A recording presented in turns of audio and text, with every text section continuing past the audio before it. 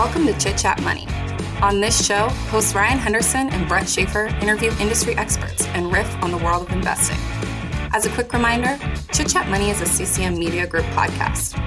Ryan and Brett are also general partners at Arch Capital, and Arch Capital may have positions in the securities discussed in this podcast. Anything discussed on Chit Chat Money by Ryan or Brett or any other podcast guests is not formal advice or recommendation. Now please enjoy this episode.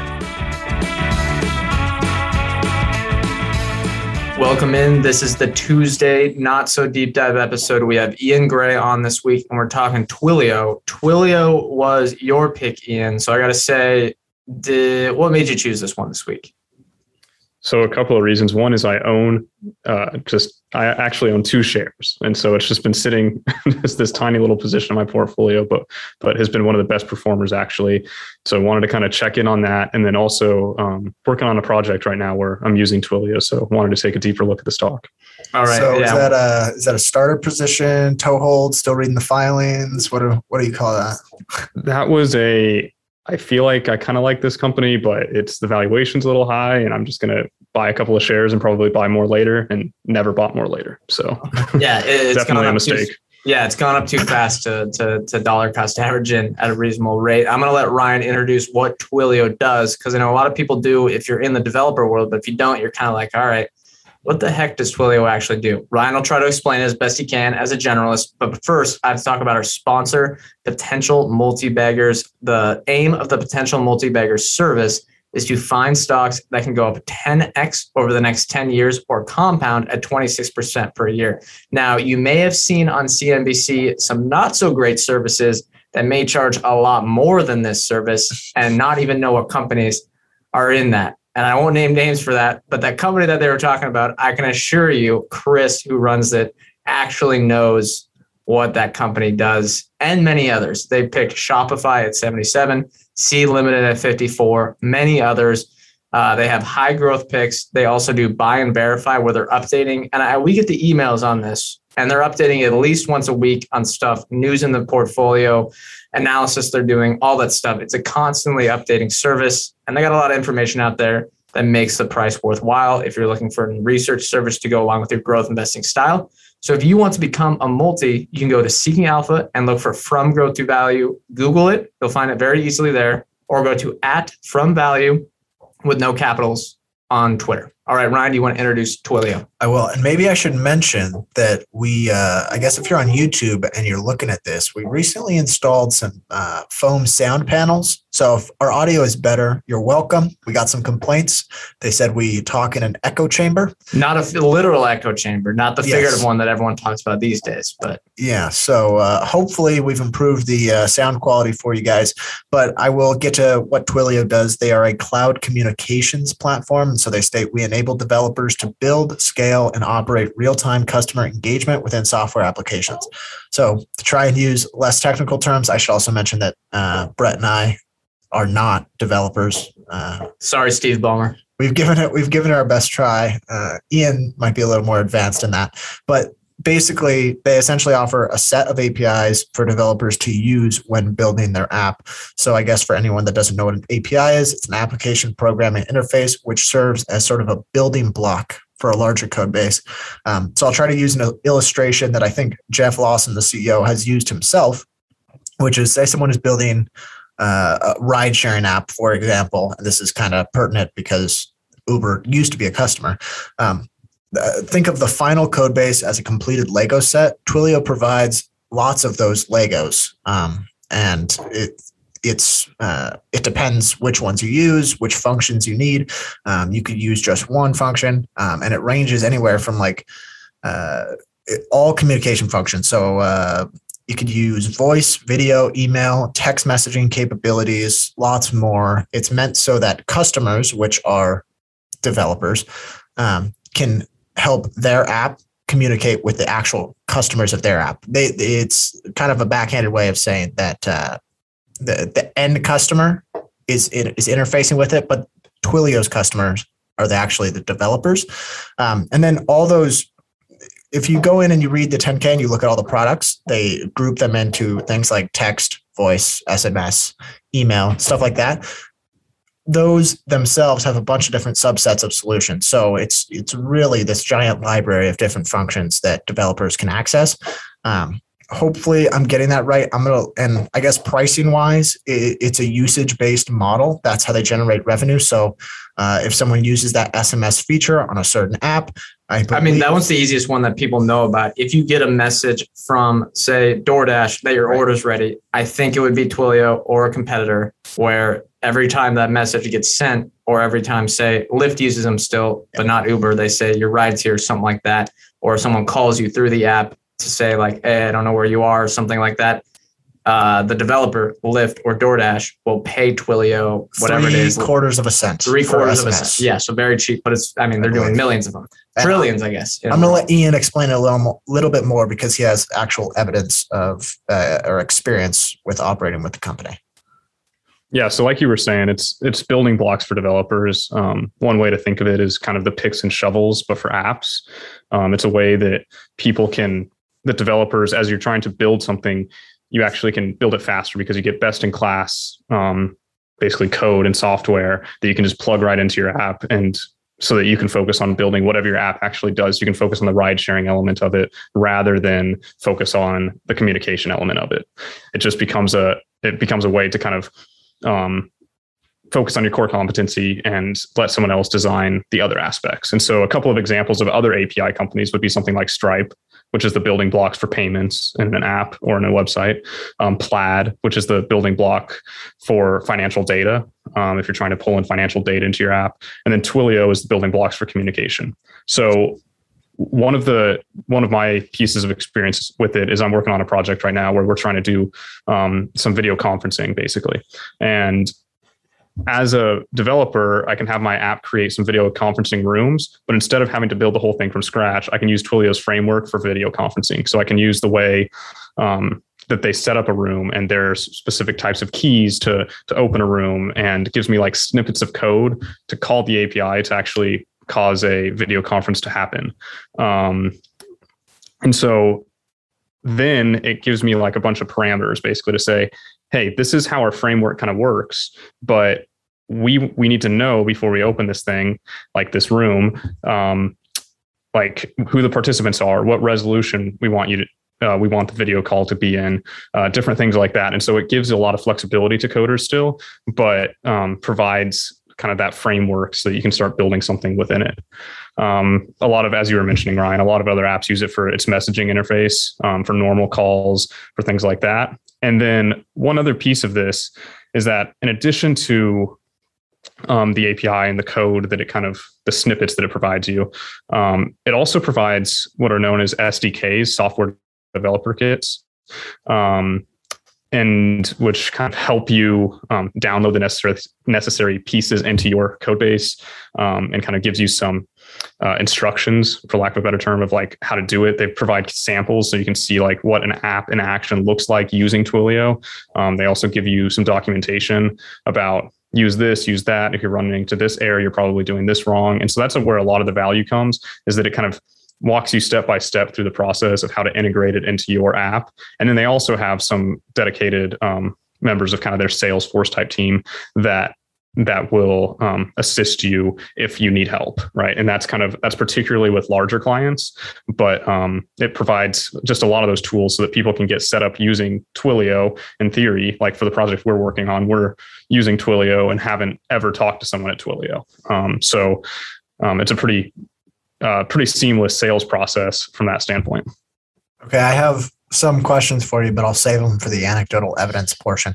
But I'll dive into the history before we get to everything else. Twilio was founded in 2008 by Jeff Lawson, Evan Cook, and John Wolthuis. I believe I'm saying that right. I got a bunch of crap for not being able to say people's names correctly on Twitter. So I went to YouTube and actually looked this one up, heard it said by someone else. So if I'm getting that wrong, blame them. At the time, though, it was based in both Seattle and San Francisco. So I think they were kind of working on it from two different places, and it served the same sort of function that it does today. Obviously, there's a lot more solutions, but as far as I know, there wasn't any major pivot in the business. And Jeff was a coder himself. Jeff Lawson, I believe, he's still the CEO today. He started Twilio in his late 20s. I believe he had some entrepreneurial background even before that, but I'll let Ian get to that. And apparently in 2009, he attended some mixer called the San Francisco New Tech Meetup, where he demoed the product. Apparently there's tons of these things. That sounds like, I don't know. Well, it sounds like it worked out well for him. I don't know. I couldn't, those types of meetup stuff, the networking stuff, it just sounds like a tough place to hang out, But apparently there was 1,000 people there, and in front of 1,000 people, he's not, I guess, he didn't want to explain the tech because it was pretty advanced at the time. So he tried to just demonstrate it. And so while he was talking about it, he coded a Twilio app right then and there, which provided basically conference call functionality from what I'm understanding. I'm kind of rereading this story from a Forbes article. And in a few minutes, he opened a line and let everyone in the audience call in from basically this Twilio functionality. And that sparked a whole bunch of interest from investors. And then they had basically the stereotypical Silicon Valley story. I mean, this sounds literally like Richard Hendricks at TechCrunch Disrupted in season 2. I don't know if you guys have seen that show, then you'll know what I'm talking about. Yep. But it was pretty stereotypical in that sense. I think they raised $103 million in growth funding. They had a bunch of different funding rounds. I think all the big funds. I saw all their names referenced in the Wikipedia document. So they moved fast. They've raised a lot of money. They moved really, really fast. Yeah, they got a lot of cash, and they're able to burn through that cash and grow. And they IPO'd in 2016. Not much since then. I guess there's been some acquisitions, but we'll talk about. Yeah, it hasn't been a lump. It's been a lumpy, stock price movements or whatever. This chart isn't like straight up and to the right, but the long-term performance has been pretty solid over the last 5-6 years. I'll hit industry and competition quick. Industry is cloud communications is a very new industry, so it's kind of hard to identify like any of the size. I guess competitors are pretty easy to identify where like you're competing directly with Twilio's SMS stuff. But the industry that they are in, and they're almost pioneering and building themselves, is called Communication Platforms as a Service. And the acronym, which I think is funny, is called CPaaS. To try to go off the SaaS name. I know that it's just made for a buzzword. So don't you hear Communication Platforms as a Service. I wouldn't think about that word and get confused. It's just cloud communication developer tools. It seems fairly simple to understand, but when they use the buzzwords, it can make it seem a lot more complicated than it truly is. There's an internet research firm that I found that is forecasting this category to grow at 33% rate through 2024 to $17 billion. I have no idea whether that's going to be anywhere close to correct, but I think whenever you read these, and I always see them, hyping up the growth rate to be really high for an industry, it's never going to be correct, but I think they're always going to be directionally right, at least most of the time. So, this is a large and growing market. Well, it's not too large, but it's a fairly large and really fast growing market. They do have a lot of competitors though, because, building something as simple as this SMS product, which is not just what Twilio has, is fairly easy to do. So you have MessageBird, Vonage API. I guess they're making a comeback with this stuff. That makes sense because they used to be a phone company, right? Cinch, Plivo, and then many, many others. There's a lot of them out there. I'm sure with all of Twilio's products, they have dozens and dozens of them. They're competing with tons. RingCentral, I think, is one. Maybe, yeah. I couldn't include all of them here. I would have had a list that would have gone on for 2 minutes. So I just wanted to include some here. There's a lot of competitors because it's pretty easy to build, but there's reasons. We'll probably talk about the Twilio's one, but that's for later in the episode. Ian, do you want to talk management and ownership here? Yep. Jeff Lawson is the co-founder and still remains the CEO. There's a couple of really good interviews, one on Invest Like the Best that he was interviewed on. And then also there's an interview on The Motley Fool that was really good. And I think I'd recommend digging into those, but I'll give you a couple of the little highlights. He owns about 3% of the company, which is about $2 billion. So a pretty hefty stake in Twilio. He was one of the early product managers at Amazon Web Services. And so he's been around kind of the tech world for a while and kind of on the cutting edge of some products like that are outsourced to other companies. He was also the original CTO at StubHub. He's a serial entrepreneur. He's got lots of good stories in his interviews about companies that didn't pan out, kind of the early days at Twilio, what they did. He also seems to think a lot about culture and leading his company well. He wrote a book called Ask Your Developer that I've heard great things about, and it's next up on my reading list to read. And then one of the other interesting things, and this was in the Invest Like the Best interview, but they've got a lot of non-generic core values. They try and do things that are unique to Twilio. And so one of their core values is draw the owl. And it's related to an old kind of one of the original memes of the internet. And I'll let you go listen to that episode because it's a good story and I don't want to butcher it, but they've got a lot of interesting kind of values like that. And then also this has about 80% institutional ownership at this point. So it is well known in the investing community. It's something that has had a fairly widespread approval and by the investment community. Yeah. And he is very positive. The annual letter and stuff, most of that stuff is very dry whenever you read something like that. He was very positive. He had a lot of exclamation points. It almost sounded like an athletic coach trying to hype up his team of developers, but like less strange like Steve Ballmer used to do, which is why we made that joke before, but like it seemed more, I don't know, sustainable, not as crazy, but I'll have the valuation of the stock. Market cap is about $65 billion. So quite a large market cap. Ticker is TWLO, trailing price to sales of 28.7. So if you're thinking, yeah, this business looks good, I've never heard of it before, I wonder what it's trading at, I'm sorry to disappoint you. It's extremely expensive. Trailing price to gross profit might even make it look even worse. It's at 56.7. So very expensive there. Trailing price to operating cash flow and earnings are going to be both north of 100 or negative since they're really close to break even. Honestly, not something to worry about here, except if you're going to calculate some sort of burn rate, stuff like that. 11.2 million options and RSUs outstanding versus 177 million shares. So not crazy, but definitely some dilution that's going to impact it. And I think Ryan will get into that and kind of what their dilution rate has been because they make a lot of acquisitions. So you got to kind of look at their growth and, gross profit per share, sales per revenue per share, stuff like that. But that's all I got for valuation. Ryan, do you want to hit earnings? Yeah, their second quarter revenue was $669 million. That was up 67% year over year. Some of that was inorganic, I believe, thanks to the acquisition of QuickWhip. I think I'm getting ZipWhip. I think that was integrated. If not, I apologize. Not a whipped cream company. No, it's not a whipped cream company. But it currently puts them at an annual revenue run rate of $2.6 billion. Their dollar-based net expansion rate is 135%, or it was in Q2. I guess for anyone that doesn't know what dollar-based net expansion rate is, it's basically they're just taking the revenue from the annual active customers that were I've been around for more than 12 months. Yeah, that were there a year prior and how much revenue they're spending with the company. And so, in other words, the existing customers are spending 35% more in revenue, or they're generating 35% more revenue to Twilio. And that doesn't include, obviously, new customers. They do have roughly 50% gross margins. We'll talk about why. I think a lot of people would imagine that it's a little bit higher just due to the nature of the business, but there is something that's kind of hindering that a bit. I think Brett mentions that in one of his lowlights, so I'll save it for then. But they are operating at a GAAP loss. Both operating income and net income are pretty negative. I didn't feel like calculating it because it would have been maybe a misleading number.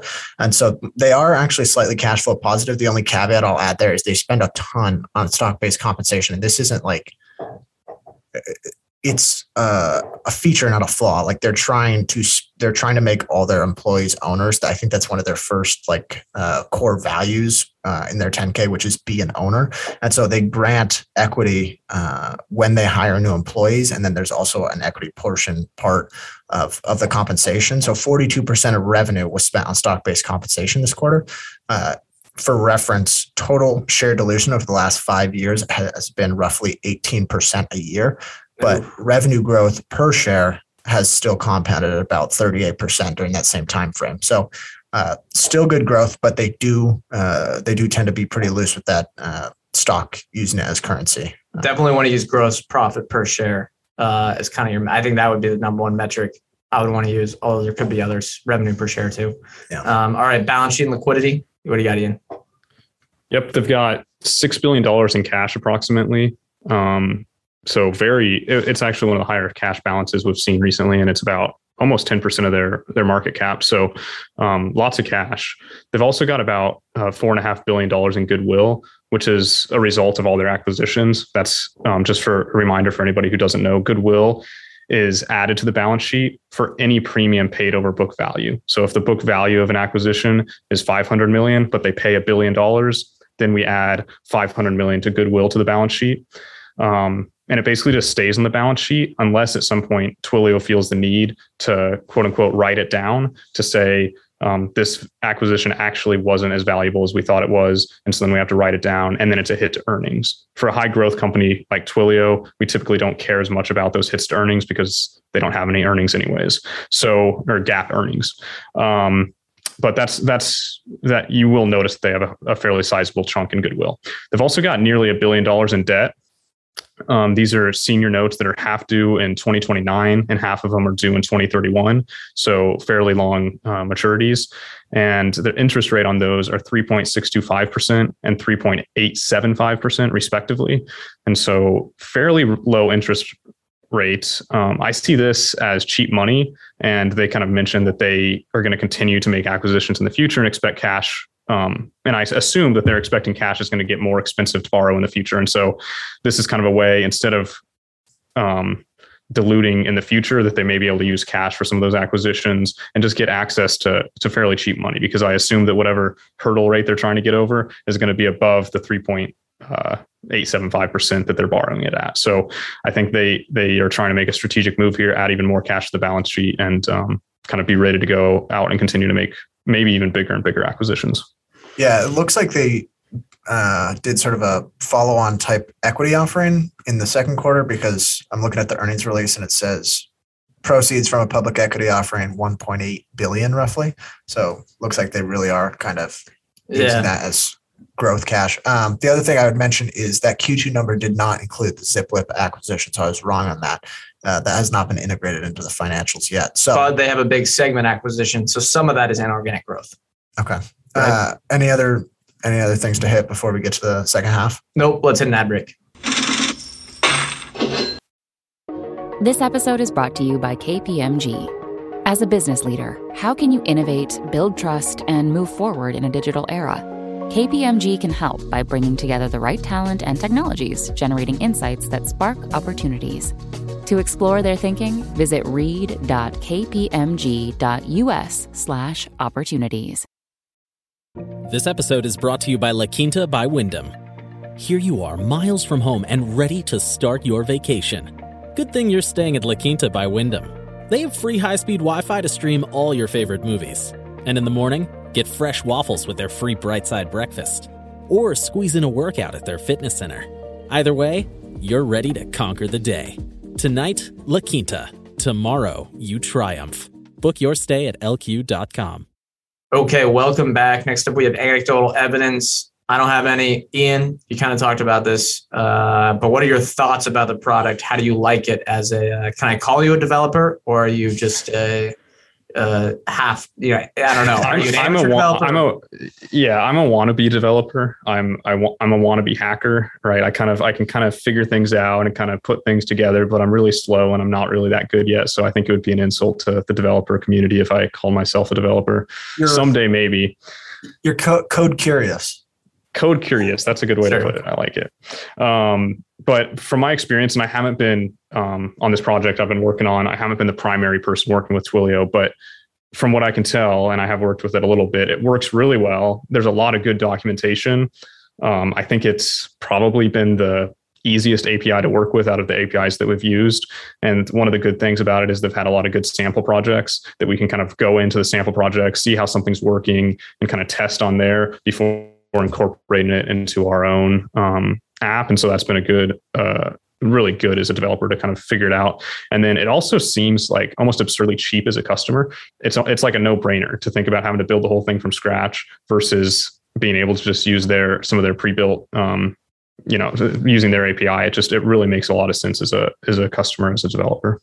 So maybe this wasn't your decision necessarily, but did you guys consider any other communication APIs what was kind of the draw towards Twilio? Did you know? Well, you're a stockholder. You're Yeah, I really wanted to take money out of one pocket and put it into the other pocket. So that was the big reason. But no, I think I'd heard of Twilio before. I did a little bit of research on it to see if there was any other options out there. But this seemed to have, particularly for what we wanted to use, had the best tools, the best documentation. It seemed like for us, we're really trying to focus on speed and trying to get up and going as fast as we can. And it seemed like using Twilio was going to be the best way to do that. So, all right, one question for you.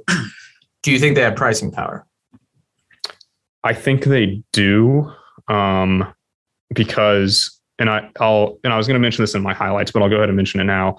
The switching costs on something like this, I think, are fairly tremendous. And that's speaking, like I said, is code curious and not a full blown developer. But they watching us implement this and tie this into all of our code, right? To untangle it and try and pull it out and insert something else would be a big project. And I think most companies, unless it's some company like Uber that's making a strategic decision to do it and has a lot of developers at their behest, they can really put a whole team behind it. It's something that once you're using it, it would be really, really hard to change, at least from what I've observed so far.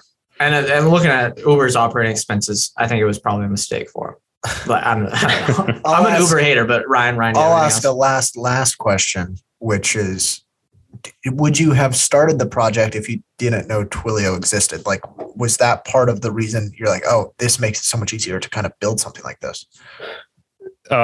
So that's a good question. I think we probably would have started the project still, but it would have been, that would have been one of the big issues. That would have been one of the things that we really spent a lot of time trying to figure out. Okay, can we make this work? Can we really do this? It would have been a big hurdle to overcome. And I think a hurdle that we would have questioned whether we could get over. Whereas with Twilio, we could focus on some other hurdles and kind of knowing that was going to work, right? We didn't really have questions about whether that was going to work. So it definitely added a lot of confidence to the project. All right, let's move to future growth opportunities. Ian, what do you have for us? I'd like to touch on international expansion. This is something that they've talked a little bit about on the recent earnings calls. In the most recent quarter, international revenue represented 32% of revenue, which is up from 27% the year prior. Its growth is outpacing US growth and doubled year over year in the international. And a piece of that was related to an acquisition that they made that had a lot of international revenue, but they were still growing very quickly. And according to the CFO, it is one of their focused areas of investment. And it makes sense to me. It's logical. There's some language and barrier investment, I would imagine, in some markets because of trying to provide documentation in all of those markets, which is probably why they don't have a higher percentage of international revenue already. But the great thing is you don't really need a sales force for all the sales to companies. It's the self-serve really makes it easy for smaller companies to interact with Twilio. And I would imagine it makes it easy to continue to have really high growth numbers in those international markets. Yeah, looking like most of the time when a company says international expansion, if it's like a shoe company or any like something like that, you're like, you kind of roll your eyes and you're like, I don't know. But this so easily can just move around the world. It's kind of amazing in that way. And if we just covered Toast stock, and their big thing is we're going to eventually move international. And just think about how much more difficult it would be for them. If you've listen about the business of Toast, which is similar to Square, I guess, Square Seller. If you have to, get the hardware out there. You have to get, boots on the ground talking to people. I mean, it's way harder. Twilio just moves right through the internet. I mean, it's so easy. But Ryan, what do you got? And it's not even like a lot of those companies' international growth is basically just theoretical. Like this is happening. It's, I think, the leading contributor to revenue for them. There's like no friction. There's no friction there too. It's just kind of so easy. Yeah. I guess I'll get to mine, which is the ZipWhip acquisition. So this was just the most recent acquisition they made. It was for $850 million in an equal blend of cash and stock. And apparently ZipWhip operates a very similar business model to Twilio, except its sole focus is on toll-free messaging. So I went to the website, kind of checked them out. They're actually based in Seattle. The reason I figured that out was because I looked at all the customer success stories, and they're all like local Seattle companies. So I guess there's a local gym here called F45 Gym. And let's say they wanted to let a customer know when their training session was. They can just send out automated text using Zipwhip solution. They also have an API that helps text enable companies' landlines. So a lot of those older, more legacy style companies with those landlines, they can kind of bring them up to speed more to the digital age. And then I guess more broadly, I think there's a lot of these niche communication API companies that like do one thing really, really well. And it seems that their strategy just is gobbling up a bunch of these. And it might also be a testament to it is more difficult to build these APIs than we think it is, because this is a company with Twilio is a company with tons of developers that is choosing instead to spend $1 billion to acquire the companies. It sounds like building that library might be tougher. And so using their size advantage to continue making these acquisitions, hopefully at the right price, is the good way to go. And they've made a few of these. SendGrid's another one. I'm not sure exactly what they do, but Segment, which I guess you're about to talk about, has been a bigger one. Yeah, I find it interesting that it's 850 million equal blend of cash and stock, but that's on top of them raising 1.8 billion in stock. So I bet they're like, all right, our shares are expensive. Let's raise some money, $1.8 billion. And then they get to, acquiring this. I don't know when the timing was. Zipwhip could have been before this, but then they get to acquiring Zipwhip and they're like, well, our stock's still expensive. I guess we'll just use that. We were thinking of raising money to acquire companies, but the stock's still crazy expensive. So they announced the Zipwhip acquisition. They announced it a while back. So it could have been closed. It closed in July, and then it looks like I'm not sure. I'm not seeing the equity offering yet. Okay, so the Zipwhip was okay. Maybe they acquired Zipwhip with stock, and then they're like, this is nice. We can acquire with our expensive stock, and then later they're like, all right, this might not happen forever. Let's raise $2 billion. But either way, that's just kind of how they tend to do things. And they do acquire companies. So this will be my future growth opportunity. They acquired Segment for $3.2 billion recently. I think it was less than a year ago or about a year ago. I'm forgetting, but not too long ago. And it's a pretty big one. So it is like Twilio, but for customer data. And it's pulling from all the different sources a company might have and then putting it into one place. So it's trying to simplify that process, sort of like the communications that Twilio is doing. Although there's a lot more to it than what I'm explaining. I'm basically rereading the press release. It looks like a good combination here where you could easily upsell to customers, because a lot of times, for example, I won't spoil what Ian's project is, but if you're a consumer facing project like Ian's and plenty of others out there, you want customer data and it's kind of hard to get. So they're using Twilio's other products. Adding on Segment for a cheap price seems like a very, very easy upsell. And then in the press release, Lawson, who is always very energetic, like I was saying, said that data silos are the enemies, and he italicized enemies. So I thought that kind of sums up the reasoning for it. He loves, I think he talks a bit like a football coach, which is pretty funny to me. But let's move into highlights and lowlights. Ian, what do you like and dislike about this company? Like I mentioned a couple minutes ago, high switching costs are where the highlights start for me. It really seems like that's going to be a hard thing to pull out of a code base once you've put it in, and especially as you become more and more dependent on it as a business. I also think, well, first I'll say that's probably slightly less relevant for huge companies, but still a problem. As we saw with Uber, someone can do it. They can develop their own communication system, but it doesn't seem like it's necessarily a good value proposition for a lot of companies. The other big piece of it for me is that I really like Jeff Lawson and his vision. I like hearing him talk about his stories. Maybe I'm getting a little bit biased just because he's a good convincing speaker, but he pioneered an API company before it was really popular. Now everyone is trying to build API companies. He kind of mentioned some of the struggles he had with initially fundraising before people kind of understood it, that they wanted him. They said, just create an app, right? Why are you giving tools to other people? And he's like, no, this is going to be big. And I think he was right about that. He seems to be the type of guy who could really effectively lead the company for another 10 plus years. A couple of lowlights for me. I think there is some acquisition risk, though they do seem to manage that well. But there's always, when you're acquiring as many companies as there's always the risk that you make an acquisition that really doesn't pan out and hurts the growth and hampers the company culture and hurts the stock for years. So that's something to be aware of. I also am a little bit kind of concerned that they're just now becoming profitable. They've been around for a while, and it's always a hard thing about how much do you spend to kind of fund growth, and they've been growing a lot. So it's hard to knock them with the rapid growth that they've been seeing, but it would have been nice to see them be profitable maybe a little bit earlier. But then additionally, with kind of the lower gross margin that we were mentioning earlier at about 50%, I'd like to see what a mature EBITDA margin looks like for a business like Twilio. If they've got a 50% gross margin, how much of that actually translates to the bottom line once they kind of get out of as much of a growth mode as they're in right now. Yep. All right, Ryan. Well, I guess for starters, I really like the consumption-based business models. I think that really, it's kind of a win-win, both for the company and the customer. And then I guess even in a sense, the end customer as well. And it just kind of helps these companies scale. It's better than a per seat model. I'm not sure how Twilio would even implement a per seat model, but I would also say that after reading the first 10 pages of the 10K, you basically just get an overview of all the different products and all the different layers within the products. And you start to realize how size can be a big advantage because it kind of just builds on itself. And if you're the biggest player, and they were sort of the early leader to this space, they can spend tons of money organically. So for example, 42% of their headcount is in research and development to add new solutions. Then they can also acquire and just kind of contain the space. Whereas it's almost like a small company just doesn't have the resources to build a library that's as good as Twilio's or extensive.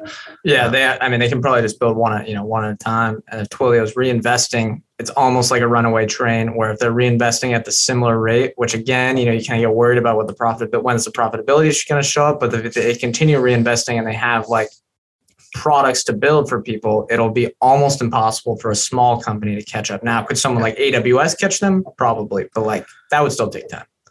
Yeah. I guess the low light, there really aren't a lot of lowlights for me. Just as a rule of thumb, I don't like when companies use equity as a large portion of salaries because I think that's kind of a double-edged sword. They're a bit loose.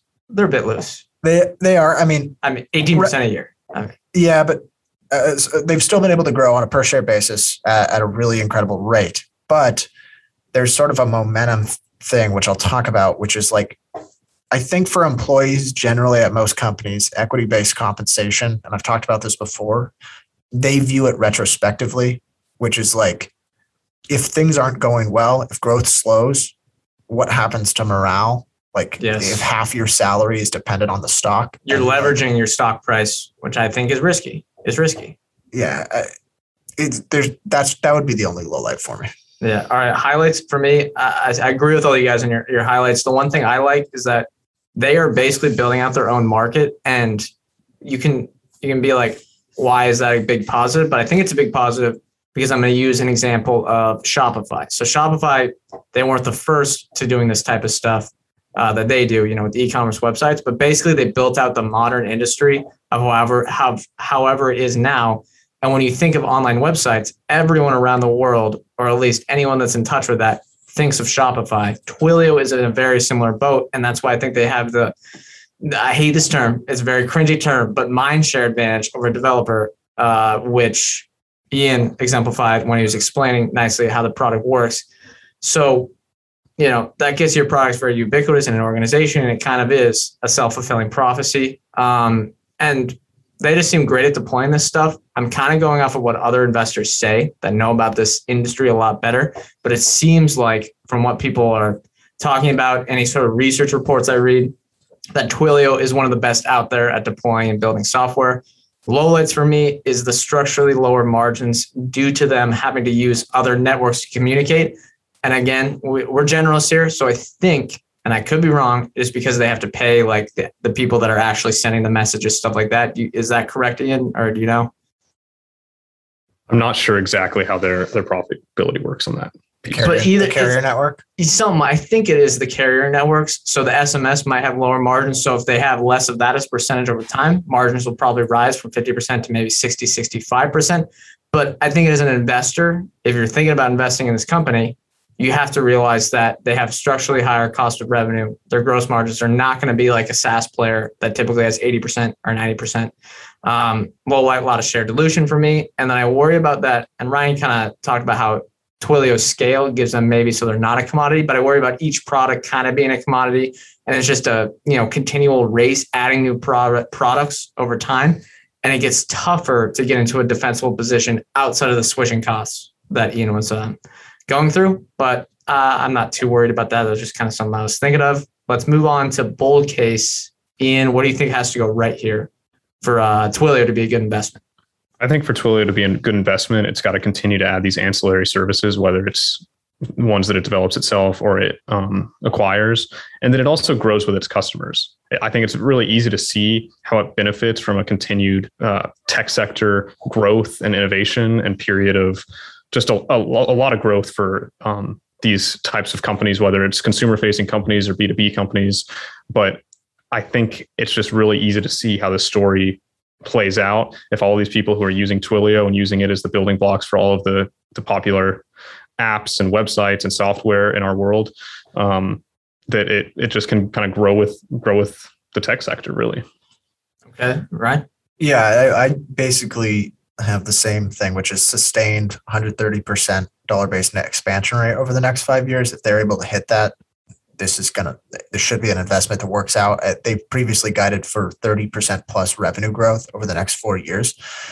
That's every SaaS company, though. That's every investor presentation. But with them, I mean, they have the track record that they're doing it.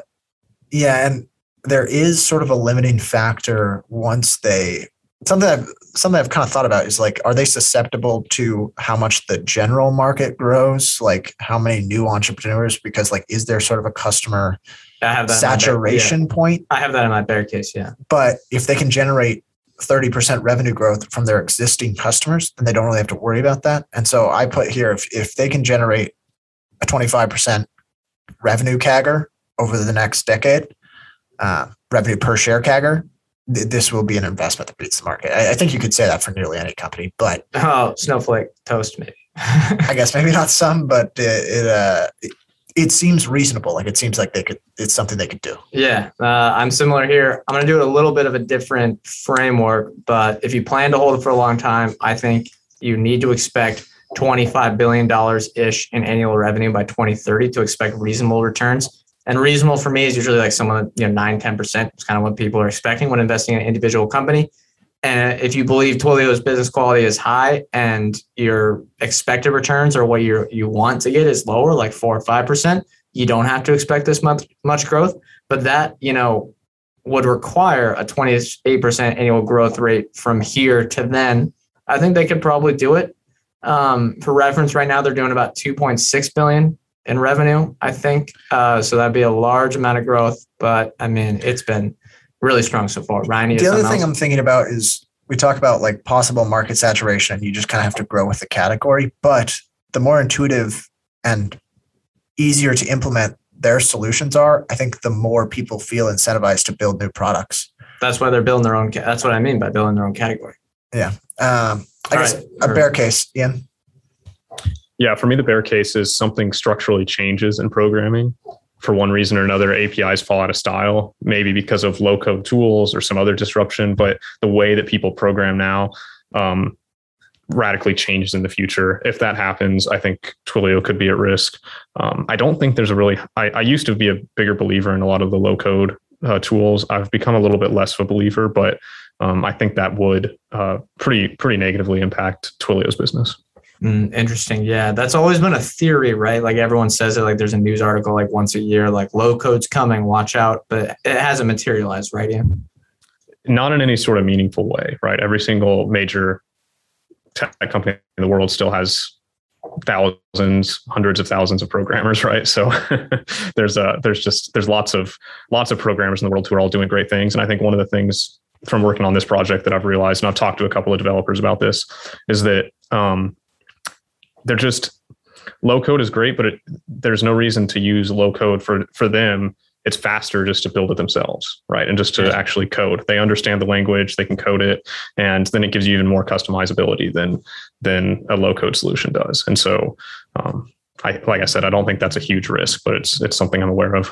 That's something I was thinking about was like, so we used Wix. Wix is no code website building solution. But that's for not developers. For our website. But it's like, That was basically, But it's a very simple model to replicate, whereas building something new from scratch is, I imagine, would be hard to do with no code. Well, here's the key difference. Here's the key difference between Wix and Twilio. Wix customers are just the population in general, like, the two of us. Twilio's customers are developers, and like Wix isn't no code with their products. They're no code on the front end, almost like, I don't know, Lyft or DoorDash or whatever. You know what I mean? You kind of understand what I'm getting there. It seems like a bit stretched, but you just can't build.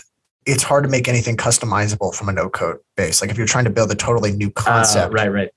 You can't do it with someone else's concept, I guess. That is the downside of Wix or something like that, is that it is less customizable. Yes, for sure. My bear case in general, I can't think of, since I'm not a developer, I don't really know if I guess there's the idea that there's like some structural flaw that creates slower than expected growth. If there is slower than expected growth, this is probably going to be a painful investment because it is priced. The market expects it to grow, but I can't picture what would cause that.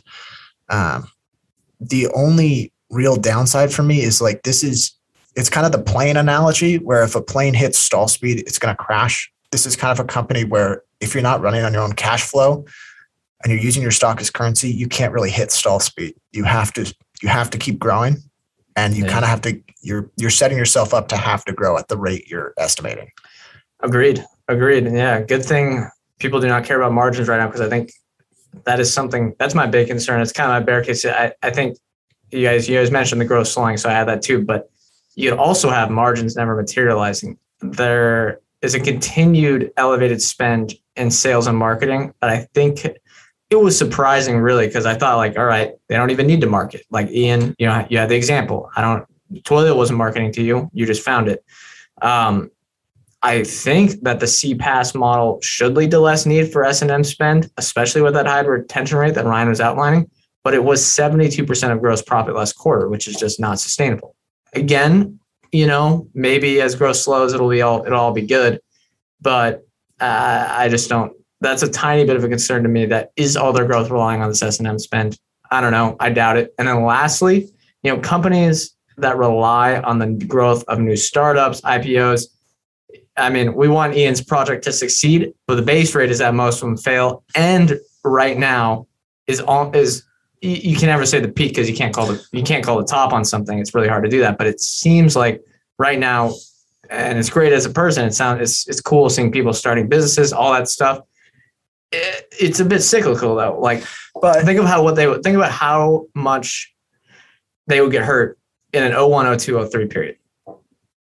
I don't think new starts is really what's driving all the revenue though. It's like if 10 companies started today and 9 failed, they would grow with the one that succeeded. Yeah, but right now, a lot of companies, I believe, are getting propped up by VC money. A lot of that VC money is flowing into Twilio.